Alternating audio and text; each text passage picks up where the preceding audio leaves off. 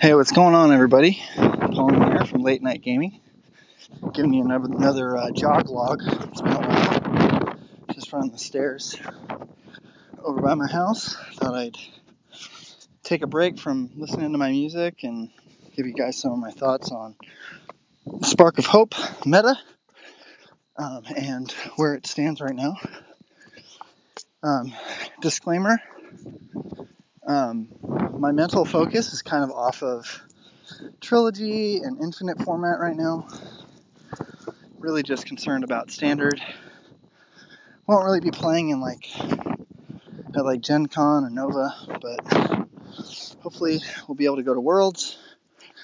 So, that's kind of where my thinking is right now. I know there's going to be a lot of changes to the game, to the meta, during that gap of time. However, just early meta thoughts.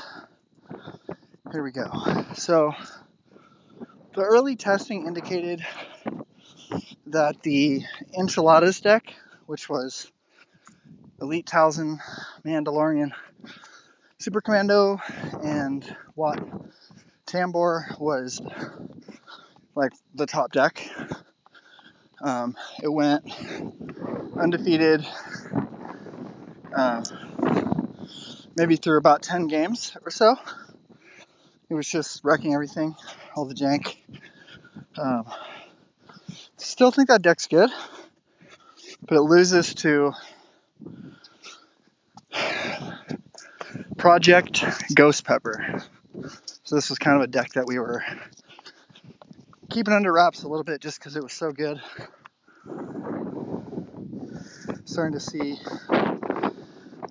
more people running it, so we're comfortable talking about it now. But it's just the Elite R2, new R2. R2, the character, Elite C-3PO, and Anakin at single die with Faithful Companions. And you're playing on Military Camp. This deck is so good, not because of the characters or the 30 cards, but the deck becomes really, really oppressive when you win the roll-off in the Military Camp, and all you have to do is hit either a resource or a disrupt on C-3PO or R2. Use R2 to turn another die either to the resource or the disrupt, depending on what you haven't gotten to yet. Then you can use C-3PO's ability to instantly resolve one of those dice, increasing its value by 1. So, for example, you could double your money. Then you can exhaust Faithful Companions to do the same thing to one of your other dice. And so the power play is to do that to your money and to disrupt, to open up the game. Leaving your opponent with 0 resources and you with 4. That is a blowout. It has been described by myself as the strongest play, like initial play, ever in Star Wars Destiny. It's just, if you can pull that off, basically if you win the roll-off, you win the game, is the way to think about that deck. So it went 4 days without a loss, and we threw everything at it. We were just trying to build a hate deck to beat it. Just was oppressive. Finally cracked the code. Vader not only wins initiative well, those big dice, but he can fear and deadman you Fear Undead droids. And the deck runs quite a small amount of mitigation, so you really have a hard time stopping that. So I played best of 3 against teammate Loopy. He did a Fear Undead Man and his 2 wins first turn 1. Leading to a change in the deck list, so we have Scruffy in there now. Scruffy's in there, first of all, for the mirror. Okay, try to get their Falcon or their Shadowcaster out of their hand. But it's also against Vader to call event. Try to tag that Fear Undead Man. He has such low health, you can't. He's already on fighting pit because he went first. This is the worst case scenario, like they're on fighting pit, which is terrible for you because you can't action cheat your dice. You have to roll in R2, and fighting pit's R2. Once you turn to the side you want, he's already rolled in Vader. You have to just roll in Vader and just try to hit the 4. So, one bad matchup, you know. The other match that the Ghost Pepper deck lost was, and Ghost Pepper means Ghost Pepper's like a really hot sauce or something, I think. So it's like a spice. So it was like our secret spice, Project Ghost Pepper. But the mill deck with blue yellow does pretty well because you can flames, you can vandalize, and you can Scruffy. So running fat vehicles, they're susceptible to really all those plays. So, one quick second.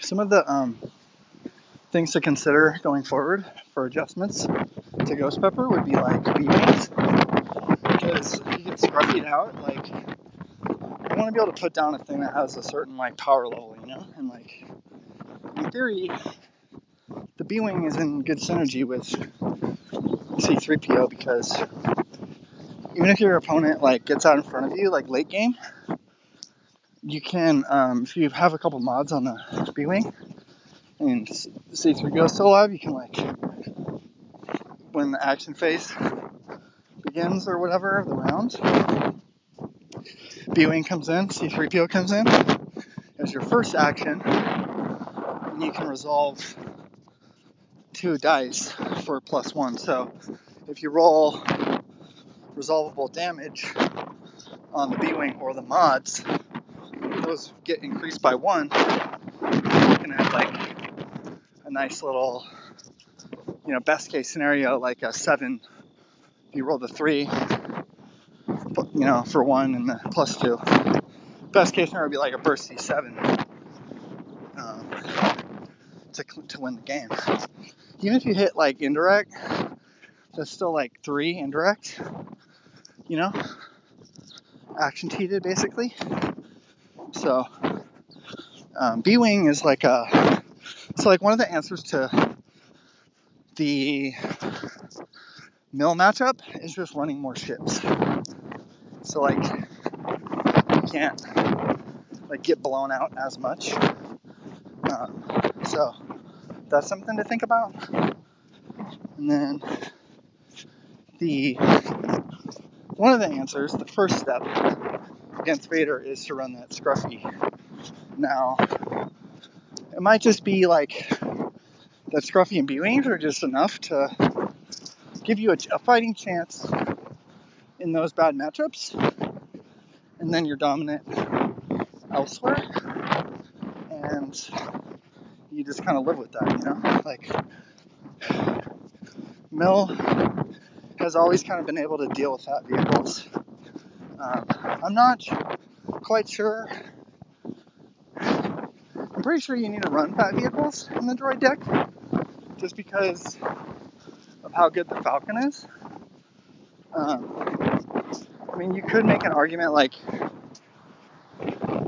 for running like one of the Falcon and the Shadowcaster, just because of how many resources like you'd have to invest in that item, and if it gets blown out, like that's a bigger deal. So maybe that's the answer. Is like one ofs and then B wings, maybe like some other ships. There's already Antipod and 2 Republic cruisers, just for shield generation to like help keep you alive.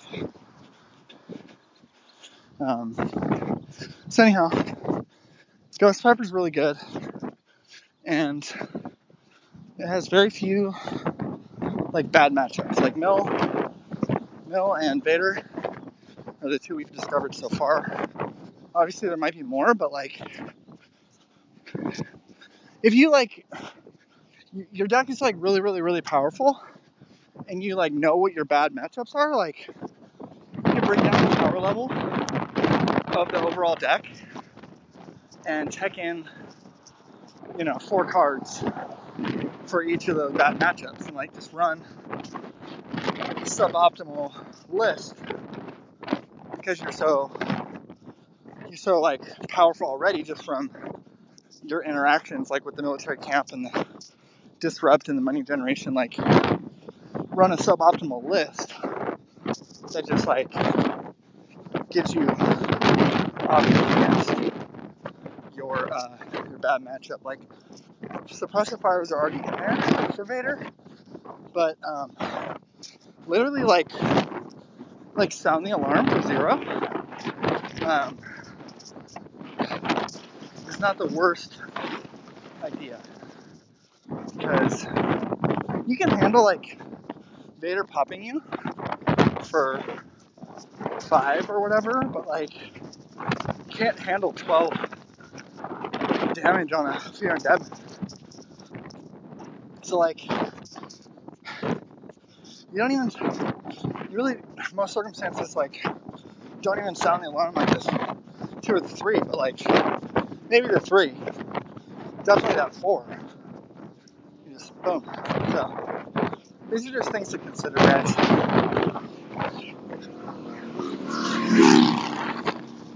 I know it's windy and loud, my apologies.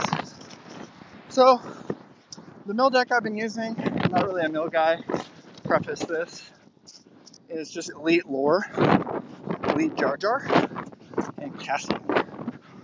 So I like Cassian. He's kind of a safe place to put your upgrades because he's got good health, and he keeps the clandestine in play if they kill Jar Jar. So he's like actively discarding like faster than Satine, So like you're just trying to shorten the game a little bit, getting stuff out of their hand or off the top every time. So it's not like snail mill, as they say. It's a little faster than that. So I kind of like it. I think it's pretty good. My tech in that is all the upgrades are 1 cost, so you're not like losing the game if you lose a guy. So like Lore Hunter, Bartering, I have 1 Van Braces in there, and then Force Jump. So like put Force Jump on a Lore, try to put everything else on Cassian, and then you're in a pretty good spot. Like you got your dexes, you got all your mitigation, like you run your support hate stuff. Seems pretty good. I mean, minimal testing, but I'm a fan of that variant. So those are kind of like the 4 decks I've seen. Is that 4? Emerge. So it'd be Enchiladas, Elite Thousand, Mando, Watt, Project Ghost Pepper, Elite R2, Elite C-3PO, Anakin, Faithful Companions, Vader. Um, I don't really need, you can play red or yellow. It doesn't really matter. I mean, I guess it does, but it's mostly just being able to get the Fear and Deadman and the Fighting Pit off. If you're really having a hard time with Fighting Pit in the deck, you could run Across the Galaxy just to pop him off of Fighting Pit for free, basically, because he's probably faster than you, so you're just negating that. It's not terrible. So, what else do we have? So then the other thing would be the mill deck. Pick your choice of that. I like my little 5-die. I like 5 dice mill. Mainly, not mainly, but one of the reasons would be initiative. So, like, the hot take is that we're in like a taking ground meta, or like a initiative driven meta. So the battlefields are being chosen because they really are facilitating people's win condition. So like Fighting Pit, Mean Streets, Military Camp. A lot of these decks really lose their power level if you get them off of their battlefield.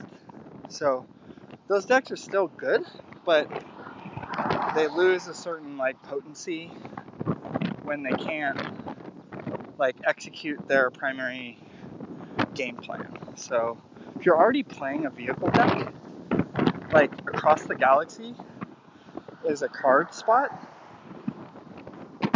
that is like a one of that like will definitely like one card out of the 30, like opportunity cost is the thing, but like that one card likely will win you more than 1 out of 30 games. You just think about it that way. So it's definitely I think it like in the end would like win you more games than it would lose you from like an opportunity cost vantage point. Like if that was a piece of mitigation or another ship, I think it's worth a look. At the very least, it's worth a look, even if it's not a for sure. Yes, do this. I think it's still worth a look. Across the Galaxy as a one of. So, taking ground.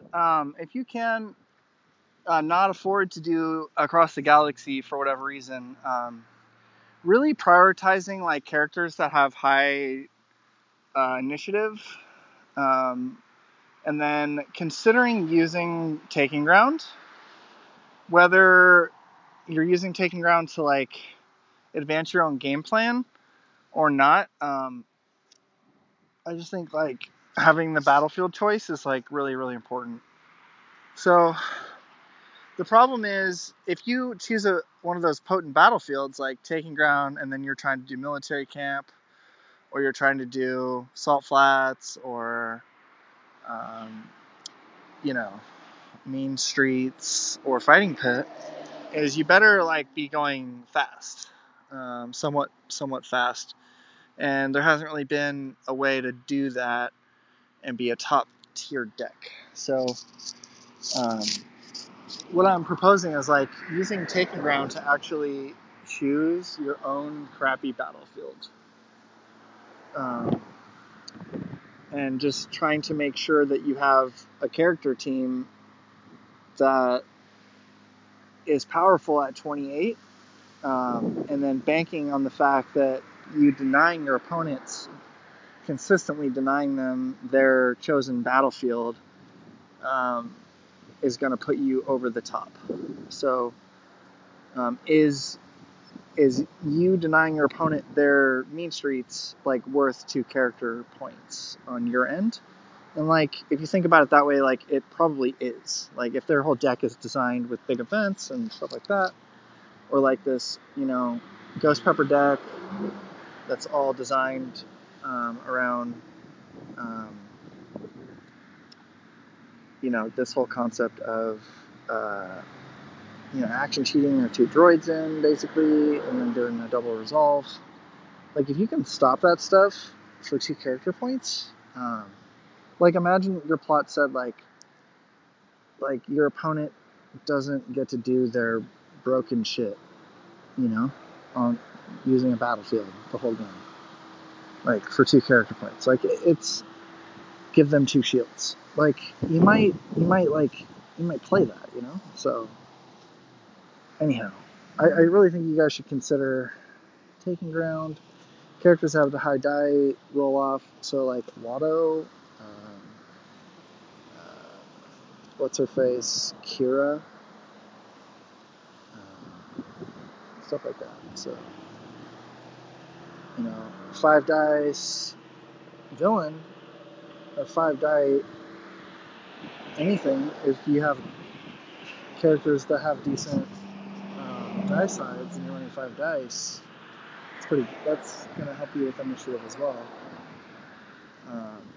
If you could run 5 dice, like I was thinking even like Watto, Claudite, just because you're 5 dice, and you have the Watto dice that are pretty good looking, as far as roll off potential, you might have a decent chance of taking out the opponent on initiative there pretty reliably. Anyhow, guys, I hope you enjoyed my hot takes, and I'll check you around. We'll be live streaming tomorrow night, Friday night. Peace out.